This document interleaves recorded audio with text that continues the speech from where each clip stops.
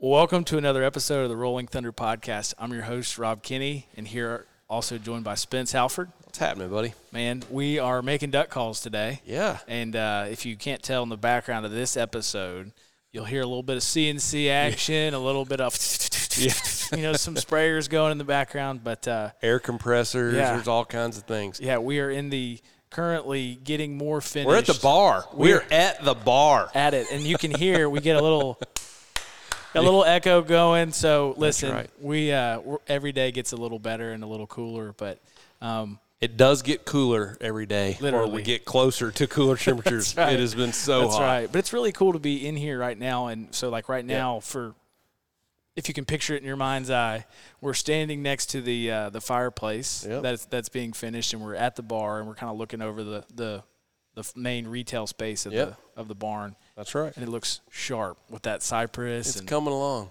Man. It's really coming along. We've got a million things going, but the gun cabinets, or what I'm calling the gun cabinets, are really going to end up being call cabinets. Mm-hmm. But the glass counter in front of where the guns will hang got delivered this morning. So we have couches, gun racks.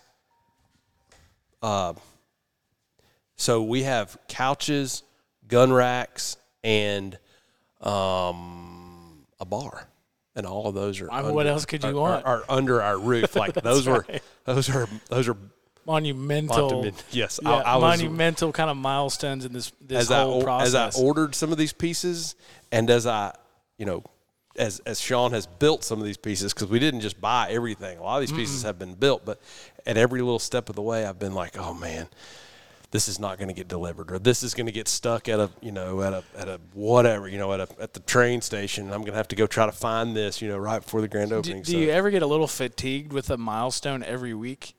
No. Like I feel like there's two or three big milestones. There's no time to get fatigued, Rob. We did the slab, and then the room here is getting finished. But there's no time to get fatigued. I realized the other day that we're leaving for Canada 5 days after the grand opening. So between now and Canada, we've got to pack the trailer. That's about right. We've got to also finish building a new call and have it ready for the grand opening, as well as decorate the place and and oh, by the way, let's drive 3,000 miles. So no biggie. No biggie. So do I get tired of the milestones? No, there's no time to get tired of the milestones. Cool. I didn't know if you got that. What do they call that? Oh gosh. PTSD? No, museum burnout, like when you're in Europe and you how many cathedrals can you go to before you're like, all right, let's get lunch? You know what I mean? It's like you walk into them and it's this big and beautiful, and you're like, I've seen so many of them. Like, I'm just overwhelmed by how overwhelming it is. Maybe that happens at some point, but I'm not there. I can tell you that. I'm enjoying every moment of it. Well, for this episode, we have George Thompson from Benelli joining us. If you want to. Fantastic guy, both professionally, personally. Yeah. I mean, you don't get George's job without being top-notch at – he's probably top-notch at everything. He's probably a great, Foursquare player as well as tic-tac-toe player. He's a main pickleball guy, yeah. I mean, he's got to have he's in this episode, you're going to hear him talk about a bunch of different facets of his job. Mm-hmm. And, he probably doesn't adequately do a good enough job of bragging on himself. Yep. But, I mean, to be as thorough as he has to be and to function on various levels of a life cycle, like a new product, just an idea and a blank piece of paper, or a product that's been out for 20 years trying to make it better every year. To be able to function on all those different planes takes a remarkable, set of personal skills. Yeah, and habits, but and it doesn't sound like he's just in at this really high level. Mm-hmm. And it sounds like he is in the details of all of it. And so it's pretty impressive. But learning some cool things about Benelli's process and their R&D and their just drive to be excellent. Yeah, just for a teaser, just realize that George is currently working. Well, he just launched the 28 gauge. That's right. SBE3, which took 5 years. He said. And he is also still working on refining the Benelli Nova pump from 1998. let that just kind of sink in. I mean, he's got a product catalog that is extensive, and with every single, iteration on that catalog, he says in this episode, he starts with a blank piece of paper. How do we make this better? Not just how do we take it and get it to next year, but like start from a blank piece of paper. And it's incredible. It's humbling, and it's also inspiring to think. For sure. How do we make a better duck call? How do we make a better turkey call? How do we, do customer service better? How do we make our business better all the time? Mm-hmm. And I like I say at the end of the podcast here, Benelli's done that. I mean, their product has gotten better over the years, and it's never been bad. Honestly, I don't know. You never hear people say, "Oh, I got one. It was a lemon," or "I got one." Mm-hmm. They're always top notch, and they have continued to improve, and that's a remarkable combination of things for an organization of that size to keep in play over the years. That's right. And here he gives us an hour of his time, and I feel like we've delayed the building process of the SPE4. I'm like, you only have 5 years. Like, go. So no doubt. But anyway, I think y'all will really like this one. So yeah, and buy a Benelli. Buy one from us. That's right, yeah. We're hoping to have a Benelli dealership solidified here shortly. But listen carefully to what George has to say. And, the thing that George did not say in this episode, but that it made me think all the time is that, the old adage, you get what you get what you pay for, or you pay for what you get, Mm-hmm. I mean, there's a lot of alternatives on the market that are cheaper or that are comparable but have some other, gadgety sort of a benefit. And I'm not trying to throw shade towards anybody, but I think one of the things I admire the most about Benelli is that they've been very consistent in their product development and their product continuity, through the years. Mm-hmm. And so, that costs, that's not free. It's not cheap either. Right. And what did Devlin Hodges' daddy say? Oh dear. Cool shit ain't cheap, and cheap shit ain't cool. That's right. That's a fact. I can't argue with that a bit. But no, I mean, this is just a cool one, and I feel like there's a lot of things that you'll be able to apply. Like if you're a business owner, or if you're an employee somewhere, like, man, don't settle. Yep. Push yourself. Yep. Keep pushing. This is a good one. Good episode. Please forgive the air compressors and the CNC machines.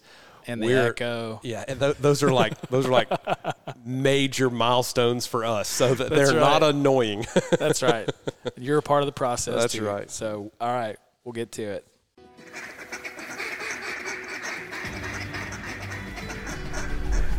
Get 'em. Welcome, folks. Y'all come on in and make yourself at home. This here, well, this is the Rolling Thunder Podcast, your home for all things Rolling Thunder.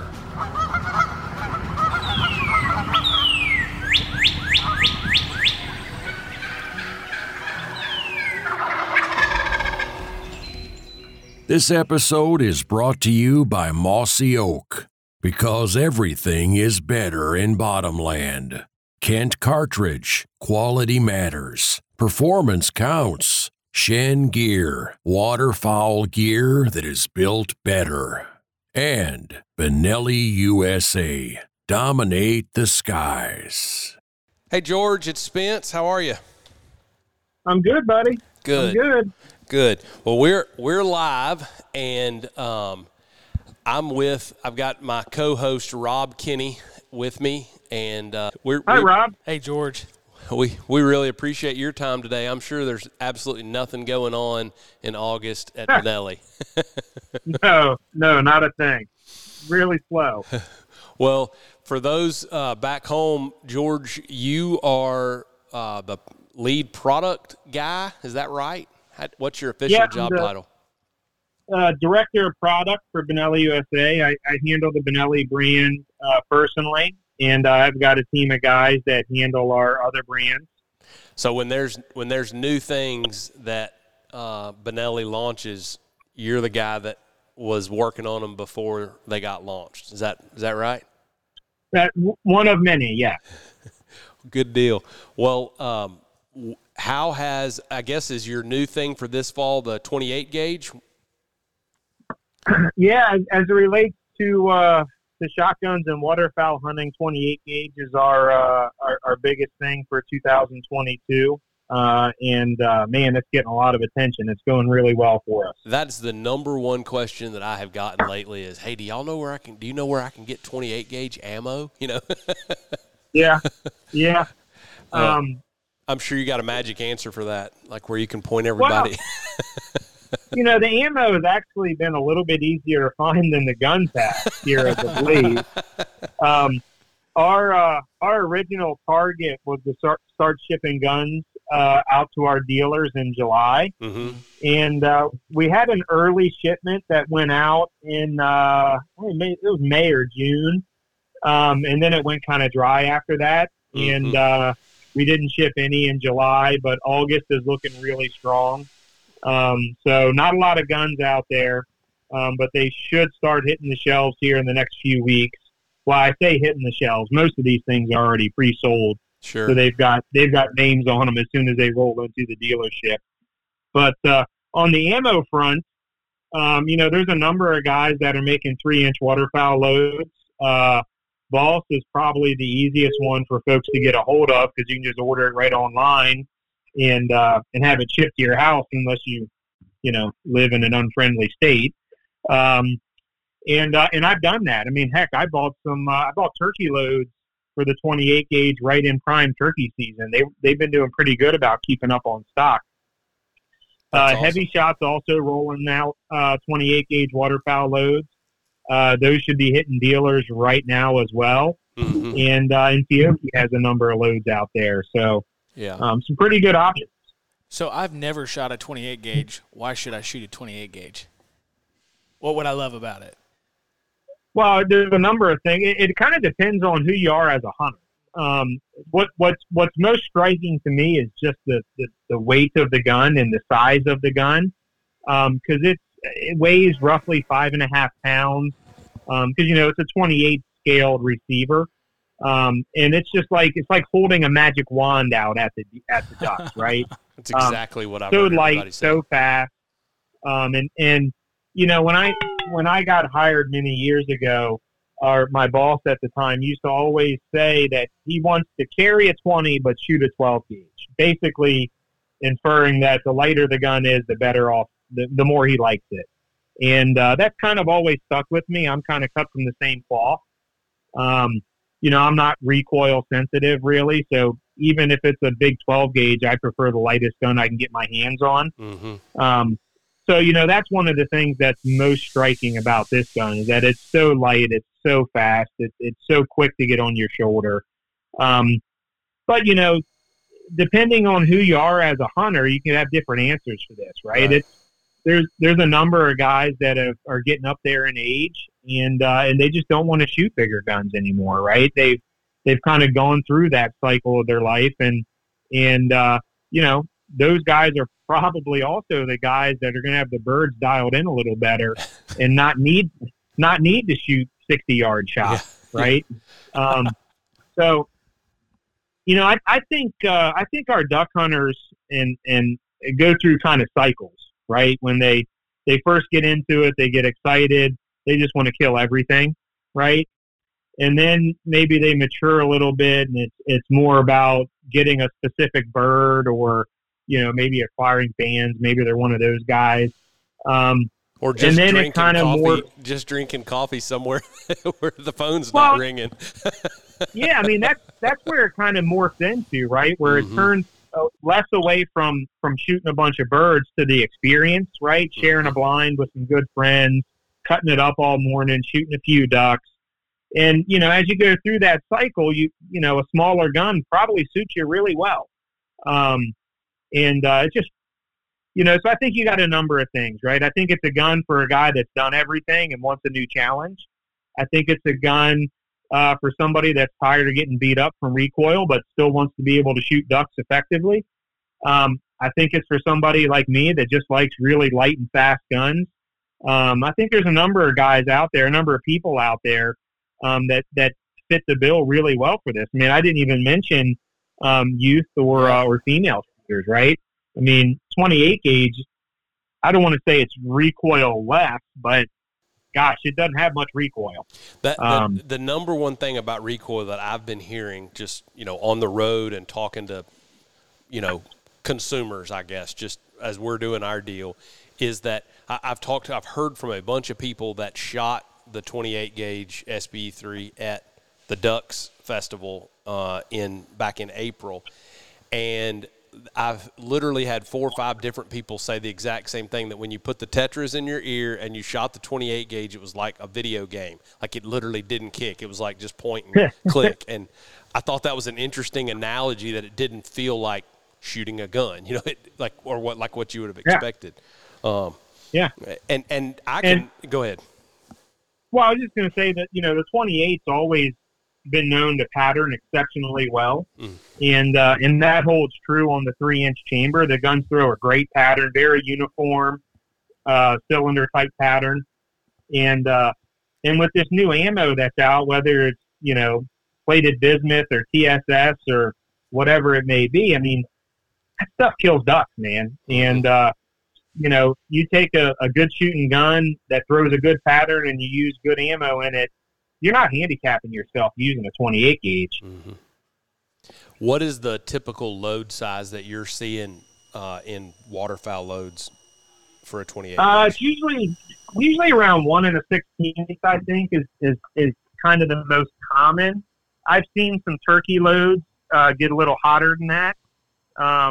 But I'm looking at all the heavy shot ammo right here. It's all 1 ounce loads. Mm-hmm. So that's really similar to a 20 gauge in terms of actual pellet count, right? Oh, yeah. Yeah. Well, and payload, yeah. Yeah, I guess that's what I meant by in payload. Sorry for the background noise. We are actually manufacturing duck calls here. The machines are rolling today. So excellent. I guess what I was getting at with my question about payload is that, for the guy that's counting pellets on a piece of paper, I mean, a 28 gauge at a 1 ounce load has the same number of pellets theoretically that a 28 gauge has with a 1 ounce payload. Is that am I saying that right? Yeah. Yeah. And you are saying that right. Okay. Yeah. That's what I thought. And that's something that I didn't know, but going into, reading y'all's marketing and kind of learning about the 28 gauge, I didn't realize that a guy could shoot a 28 gauge, experience less recoil, and still have the same number of pellets in the shell. I guess I thought that a 28 gauge was closer to a 410, and I'm sure there's a lot of other people that think similar. It's all kind of relative, right? Because I mean, at the end of the day, if you wanted to put a higher payload in a 20 gauge, you can. Mm-hmm. Whereas the 28 gauge, 1 1/16 is about where it maxes out, I think. Mm-hmm. So, the 28 gauge will cover you up to your kind of standard 20 gauge loads. If you need more than that, well, then you need a 20 gauge, right? Mm-hmm. And the 20 gauge will cover you up to like standard field loads in 12 gauge. And if that's not big enough for you, then you probably ought to buy a 12 gauge, right? And it's all relative, right? Mm-hmm.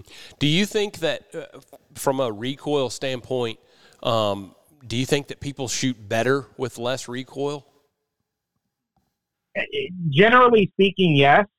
But I say that hesitantly because it really all depends on the person. Like the average person, quite honestly, guys, is not a very good shotgun shooter. So they're going to shoot better with less recoil, right? Sure. Just the anticipation. But of that. Yeah, exactly. And a 12 gauge, they're going to be flinching and they're going to be closing their eyes before they're squeezing the trigger on that thing. So they'll certainly shoot a 28 gauge better. But a more experienced guy, let's just call him a semi-professional shotgun shooter or seasoned hunter. I don't know that they're going to shoot it necessarily any better. They'll probably shoot it faster. Right, because they'll get on target a lot faster. That's interesting. That's one of the things I was thinking of, was just being able to stay on target, especially when they're uptight. Yeah. I mean, the first shot probably not a lot of difference, right? But your second and third, you'll get them off faster with less muzzle flip, right? You'll stay on target better. Mm-hmm. I definitely know. Last year I shot a 20 gauge all season, and I think I was the last duck hunter in the woods to stop shooting a 12 gauge, or at least I felt that way, because everybody I knew was shooting yellow shells long before me, and I was kind of committed to the red ones. But I was amazed at how much better I shot a 20 gauge, and I thought it was recoil, but it might have just been the amount of movement in the gun and the ability to get back on, the target faster. Yeah, there's something to that. I mean, I don't know if this is can be proven by data or not, but I've seen a lot of birds drop on a second or third shot, like a higher ratio than they drop on the first shot. I don't have data to support that. It's just kind of my gut feeling. But a lot of times people throw that gun up quick and they're not really on the bird on that first shot. But then by the time they let the second or third one go, they're swinging better and they're on it, right? And I think that's easier with a gun that recoils less. Anecdotally, that is, you just described my hunting life. I've been doing this a long time, but I still take a better shot on the third shot than I do the first and the second. Yeah, I'm guilty of shooting amongst them the first shot and just going, I'm sure to hit something, right? Yeah. When you're in them thick, that's really tough, man. I mean, that's a really hard discipline to get ingrained in your head, is to pick a bird and shoot that bird, right? And flock shooting's tough to get out of. I mean, until you just practice, yeah. Right? It does take a lot of focus to be able to pick one out, and the one, not just one, but the one that is most killable for you, especially when you're laying in a line of other shooters or in a blind or something like that. I mean, that's, the kid in all of us just wants to pull up and shoot the first one in the bunch that's squared up over the decoy. Right. And I'm sure you guys have been in that spot where you do that and all three of you shoot the same bird. Oh, yeah, 100%. We've gotten better at it, but no doubt about it. So from a job standpoint, your role at Benelli, talk about kind of the life cycle of the 28 gauge or any other new product for that matter. What goes into the, what are you doing before this product shows up on the market and in dealers? Sure. I mean, so that process is slightly different depending on what type of product that we're talking about. But one thing remains constant with all of that is that any new product that we develop at Benelli starts with a blank piece of paper. And I want to explain what I mean by that, right? Because, I mean, every single new product starts as a blank piece of paper. And that applies to even if we're just adding a new camo, even if we're, making a 20 gauge version, if we're making a new caliber of a rifle, right? Every one of them start at a blank piece of paper. It's not as simple as just saying, we'll take that one and make it camo. That's just not our process. And the reason that we do that is it gives us an opportunity to reevaluate every single part of the gun after it's launched, right? Because inevitably in manufacturing, you learn as you go, right? You do all the proper testing and analysis and quality controls before you launch, but there's always evolutions of products after they hit the market, right? Things that maybe you didn't think of. Maybe there's a new technology, a new material, whatever. And so everything starts as a blank piece of paper so that we can incorporate any product improvements that have been discovered since launch. And a lot of folks kind of struggle when I tell them that because they hear it's just a new camo, just do a new camo. But that's how we ensure that every product that comes out of that factory is the absolute best product that we can make at that time, is that we started that blank piece of paper. Now, outside of that, obviously, we have a pretty good rhythm as it relates to semi-automatic shotguns. We can start a product from an idea roughly 5 years before it hits market. And it moves along at a pretty good pace because we're dialed in on semi-auto shotguns. Stuff that's a little bit outside the wheelhouse, like over and under shotguns, like bolt-action rifles, those projects typically start 7 to 10 years before we launch. And again, they all kind of start as an idea. I don't want to present myself, and I will never try to present myself as an engineer. I'm not an engineer, okay? Not even close. What I do, though, is I find the idea, right? I find the niche in the market. I find the need from our customers.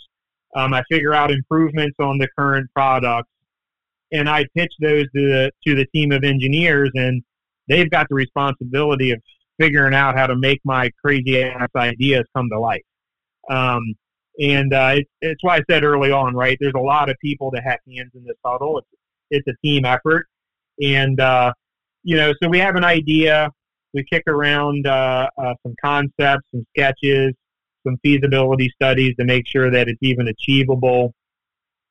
We'll have a kind of a project plan, if you want to call it that, approximately 18 months after the initial idea gets pitched, assuming that that's acceptable, right? And there's things in that like estimated volume, estimated cost, what are the basic specifications, that kind of stuff is in that.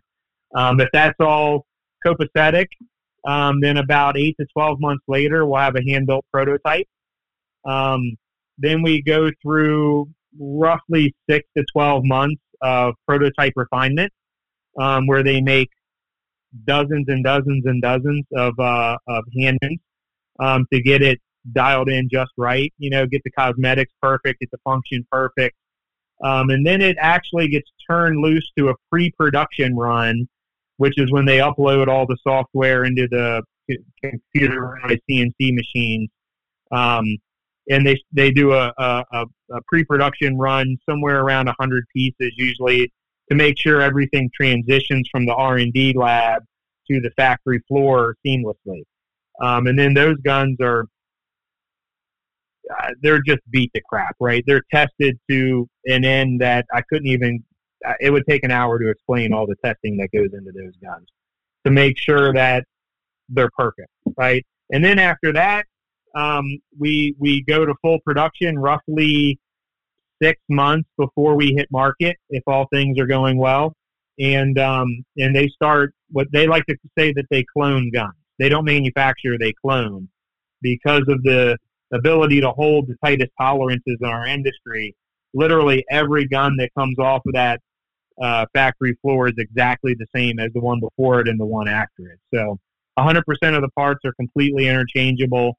And that's one of the reasons that we've been able to develop this reputation of the best performing, most reliable guns out there, is those quality controls that we have in place. Yeah, we've got a couple of CNC machines that are running back there, and we're just trying to keep the holes the same, much less, So I can appreciate that tolerance level and have experienced that quite a bit with your products for sure. Were you going to say? The Benelli factory, I wish I could take everyone to see the Benelli factory, because honestly, guys, it's my greatest selling tool. It is a completely robotic factory. Everything from bringing the cart of raw material to the machine to finished parts pop out the other end of the line. I don't know if you guys have seen any of the videos of like Toyota manufacturing, and they got these robot arms all over the place. That's kind of what it's like. Yeah. Every piece is quality controlled through robotic sensors and I don't even know the technical name of the machine, but they got needles that touch the part in like 1,000 different places to make sure it's within spec. Yep. All of that's done robotically. Obviously, once the parts come out the end of the machine, that's when the human part takes over, right? Because there's no robots that can do assembly and function checking and those sorts of things. But it is meticulously clean. You can literally eat off the floor if you wanted to. And it's kind of like a scene from the Jetsons, right? Because they got little robots like scooting all over the place, delivering materials to the other robots. It's like, if Terminator comes through, we got some problems there. Well, we've only got problems if we're not on their team. That's right. Right. So it's a 5-year-long process. That's amazing to me. But you made it sound like that's a hurry. Like it's 5 years. It is. Man, it's a crowded, time. There's a lot of stuff that that is into that process. And 5 years is on like a semi-auto, right? Something we know really well. I know it's not really y'all's thing, but bolt action rifles is our newest category that we've entered. And we launched our Lupo rifle about 2 years ago. Yeah, they're amazing. Have you shot one? It's a really fine.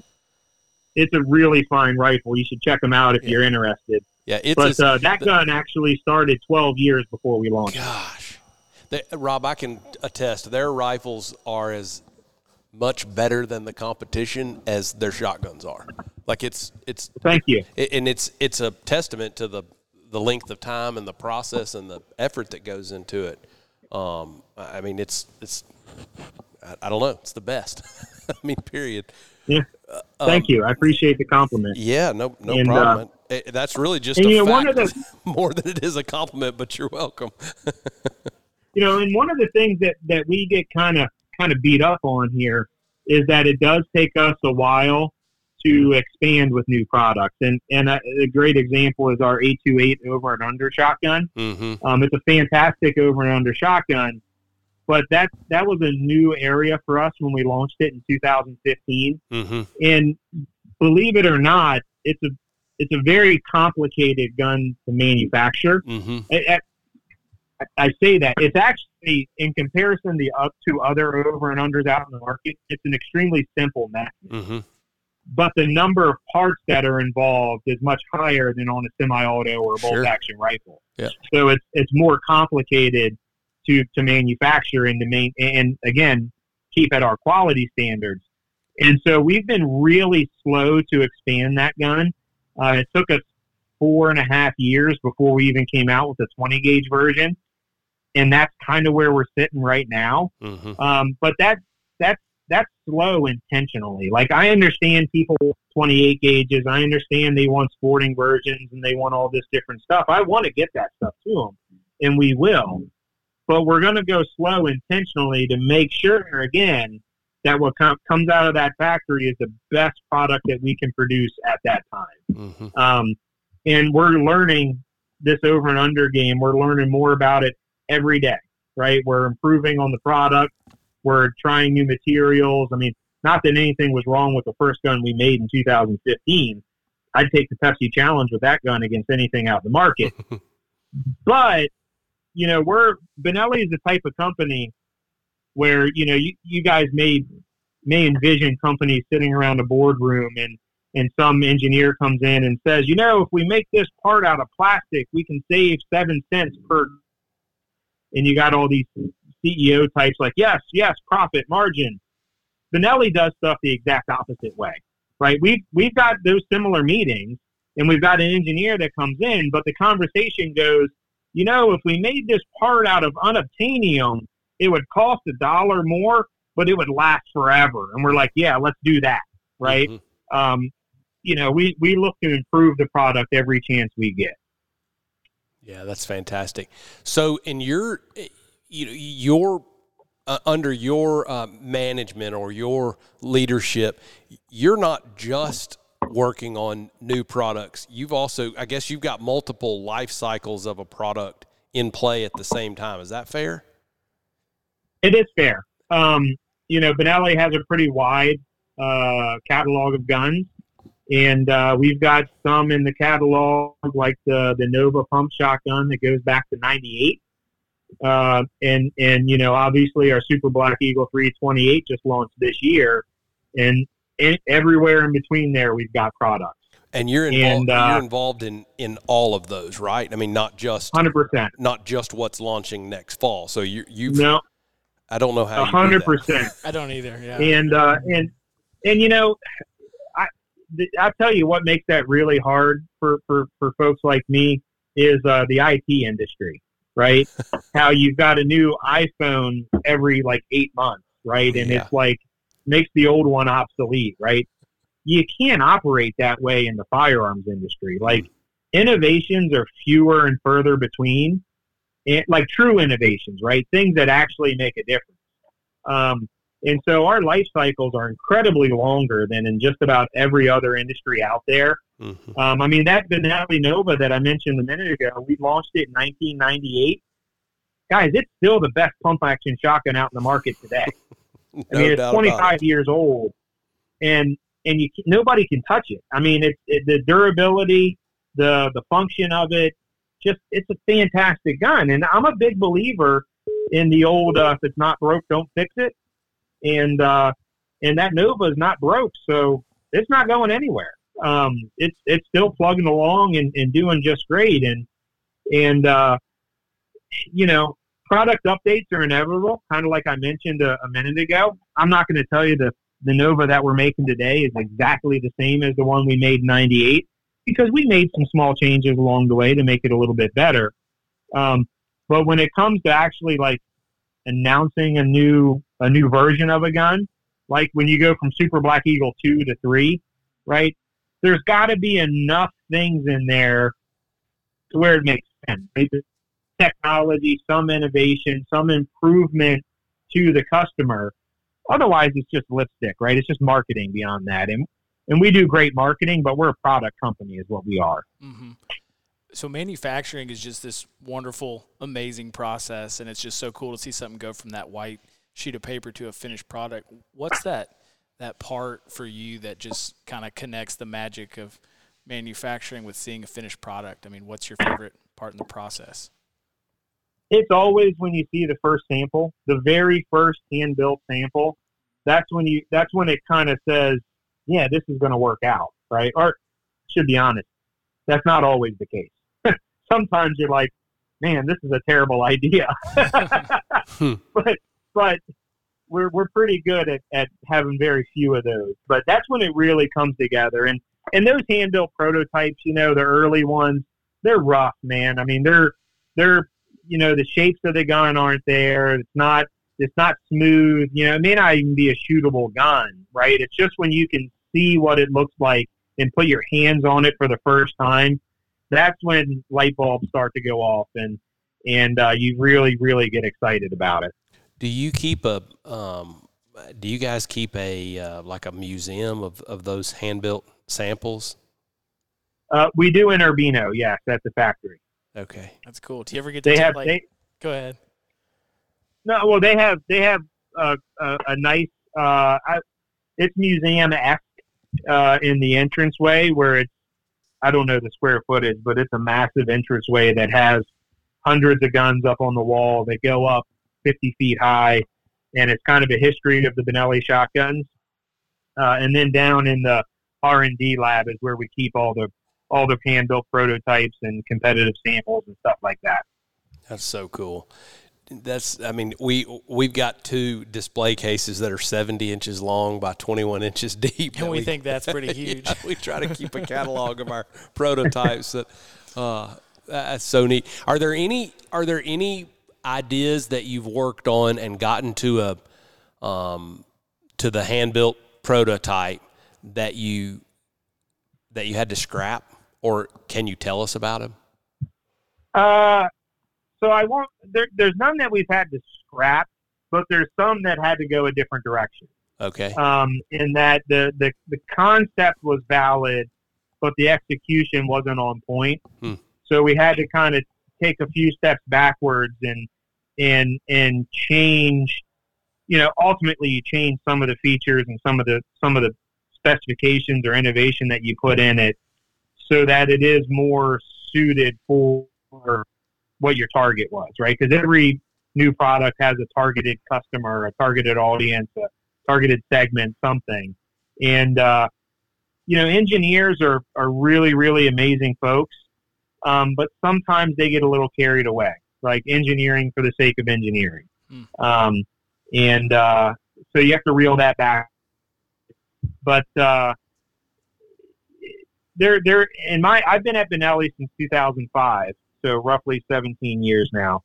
And in that time, there has only been 2 products that got to the prototype phase where we ultimately decided not to do anything with it. And one of those is still alive. We're just trying to figure out what to do with it. And the other one we don't talk about anymore. It takes a lot of guts to stop a project. And I admire people who know, don't get stuck in the whole sunk cost principle and go, nope, this isn't us. We're not doing it. And Benelli is a great company to work with. They are not scared of investment. They are not scared in technology and kind of being on the cutting edge of things. And with that, sometimes you go a little too far, and they understand that. But everything is a team effort. Again, we've got obviously my product team is a great resource. We've got roughly 40 sales guys all across the country walking into dealers, talking to them every day. Great data points. We've got a group of dealers and customers that we use as focus groups to talk about ideas. So we vet stuff out pretty thoroughly before we make a ton of investment in it. But take the best technology, for example. I'm not sure if you guys are familiar with that or not. Oh yeah. But it's a proprietary coating that we develop that eliminates rust and corrosion from all the metal parts on the firearm. That took us roughly 8 years, about $3 million, and Lord knows how many failed attempts to get that right. Because it's basically a hybrid process, a PVD, PECVD process, where we purchased these machines and then we disassembled them and rebuilt them to a completely different specification to apply this finish. It's essentially to change the chemical properties of this finish to go at a cold temperature instead of a hot temperature. And, man, it took a lot of trial and error. But, at the end, we got it right. It just took a while, and it took a lot of investment, and it took a lot of patience. And, what was it, Edison, that says he found 1,000 ways to not make a light bulb? You only need to find one way that it works. Well, that's true, right? We did it wrong a lot of ways before we got it right. So that's so fascinating to me. And as a somebody who probably needs to be on Adderall because of my own ADD, I'm amazed at your ability to kind of keep multiple life cycles going at the same time. Do you, from this is more of a you personal and your habits question than it is a Benelli question, but do you try to allocate certain percentages of your time to just exploring new ideas? I mean, how do you keep up with that from a personal habit standpoint? Does that make sense, what I'm asking? It does make sense. And I will not for a moment say that I'm bashful about taking ideas from wherever they may come from. I can't tell you how many calls per week I take just listening to people. Like, oh, you got an idea? All right, tell me about it, right? I mean, good ideas can come from anywhere. And I'm certainly not the guy that has all the answers. I can solve lots of problems, but maybe I'm not asking the right questions, right? So I'll take ideas from anywhere I can get them. And I do try to spend a good amount of time talking directly with our customers, right? Because ultimately that's where the rubber meets the road, right? If you're not coming up with something that they need and maybe they don't know about, or that they want and it's not available, I mean, you're kind of spinning your wheels. So, I rely heavily on talking to customers, and I do that that I go to through visiting dealers, through NRA show. Obviously, I've got a pretty big network and man, I'm not too proud to take an idea from wherever it may come from. That's a really good word. How do you manage? Go ahead. I was just going to say, I don't really allocate any particular amount of time or any time of the year to try and grab that stuff. I'm always trying to get it. I mean, I could be having a really simple conversation with a customer at a show. He may never know it, but I'm really asking him questions about new ideas that I may have, or asking him what he thinks about a potential idea that I have in my head. So again, man, I'll take them from anywhere. Yeah, that's really good.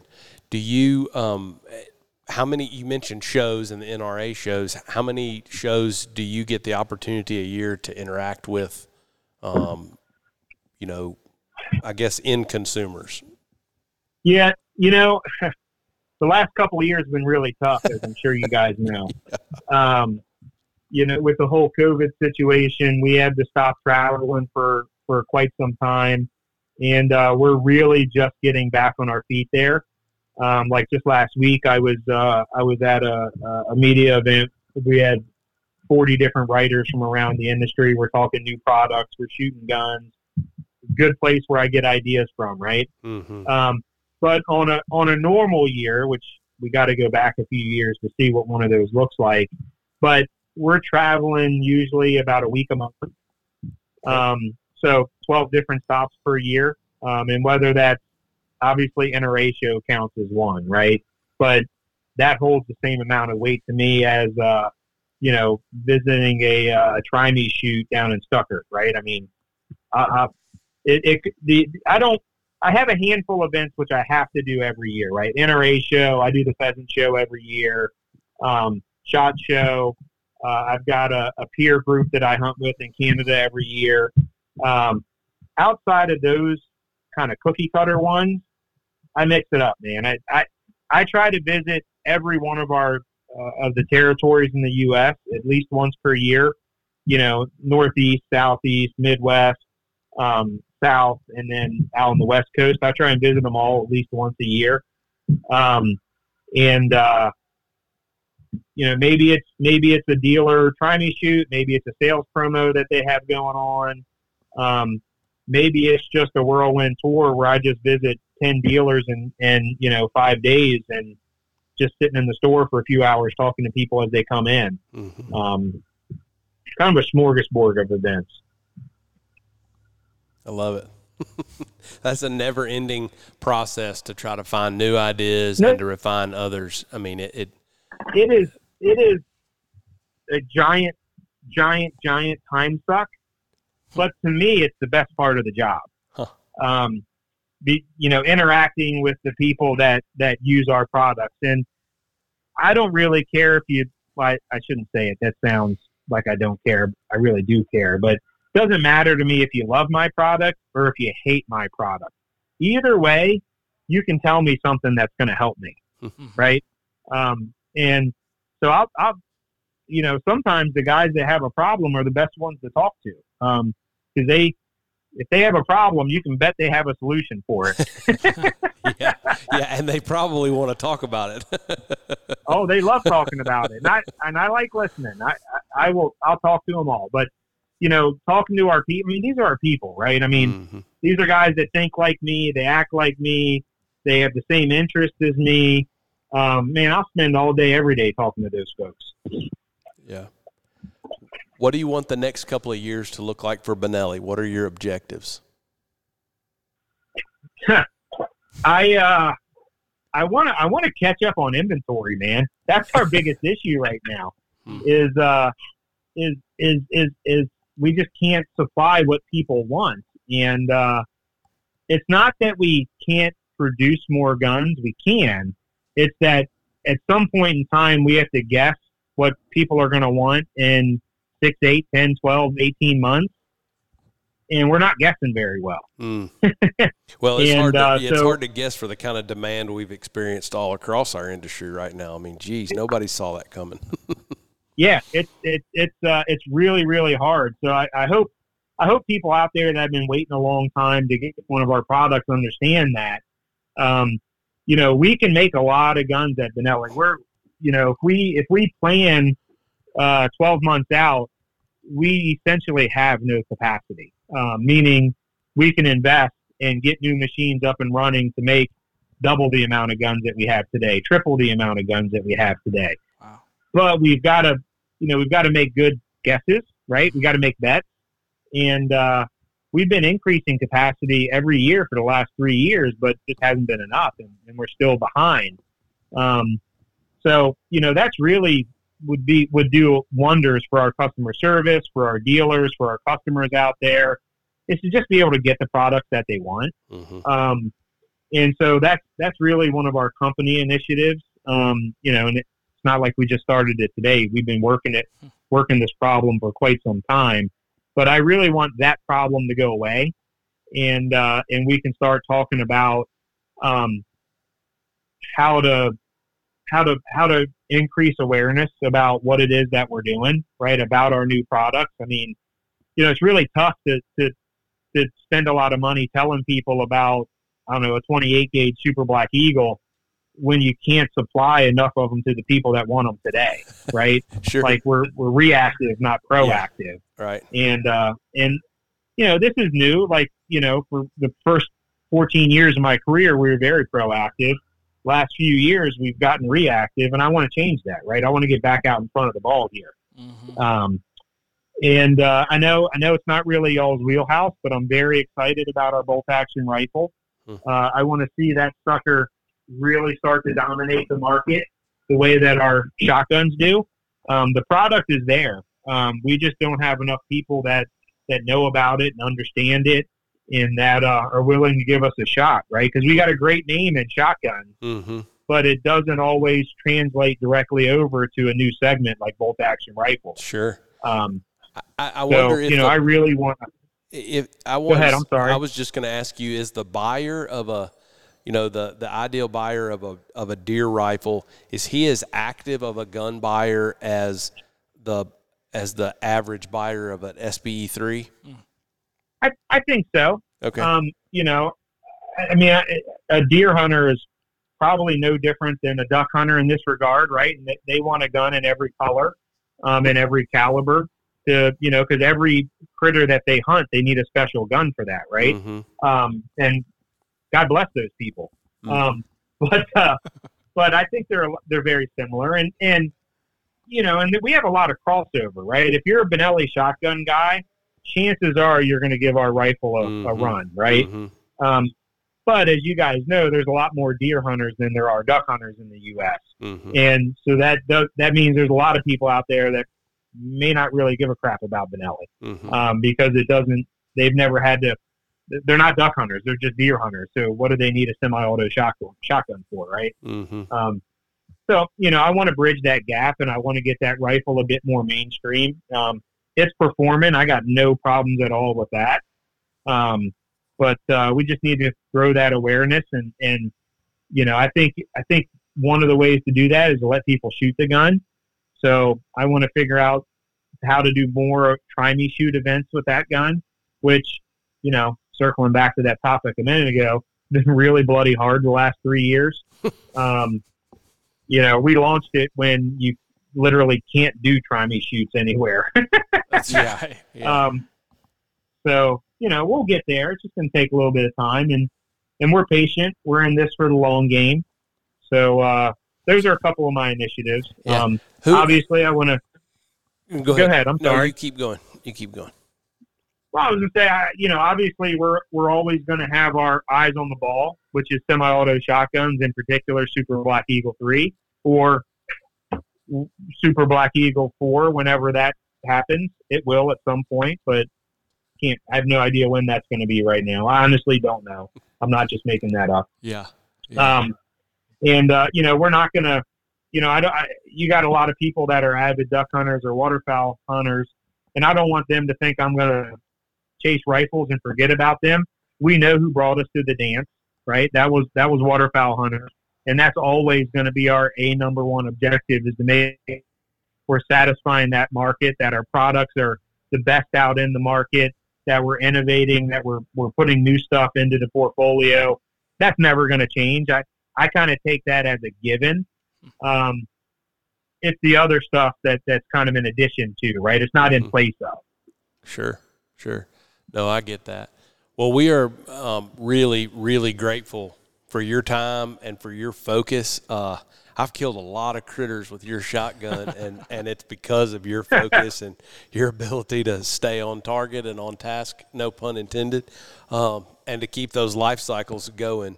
And George, we're just really grateful to be able to fly the Benelli flag over here in West Tennessee. So thank you. Well, thank you.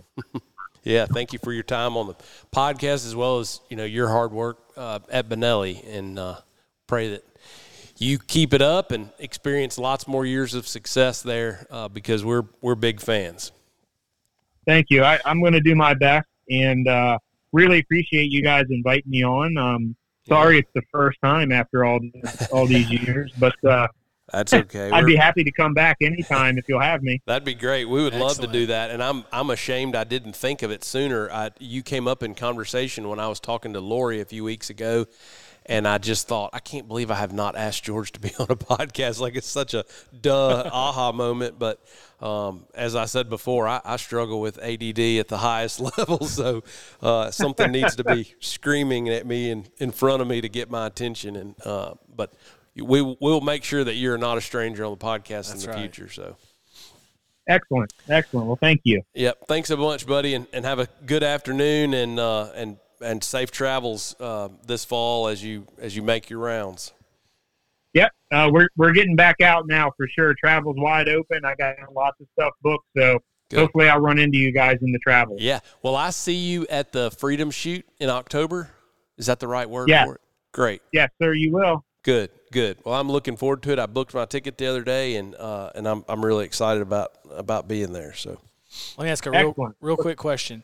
If anybody wanted to try to find one of these Try Me events or anything along this, is there anywhere that they should go on Benelli's social or their website that they can find more information about where they can put one of these guns in their hands and try them out? You know, it would seem incredibly logical that we'd have a place to do that, but we don't. Most of these events are handled by the sales reps in the different states through a dealer in that state. And they know about them. I'm just going to be perfectly honest. They know about them. They plan them a year and ahead of time. We've just been really awful about communicating with them and accumulating that information to make it available to people.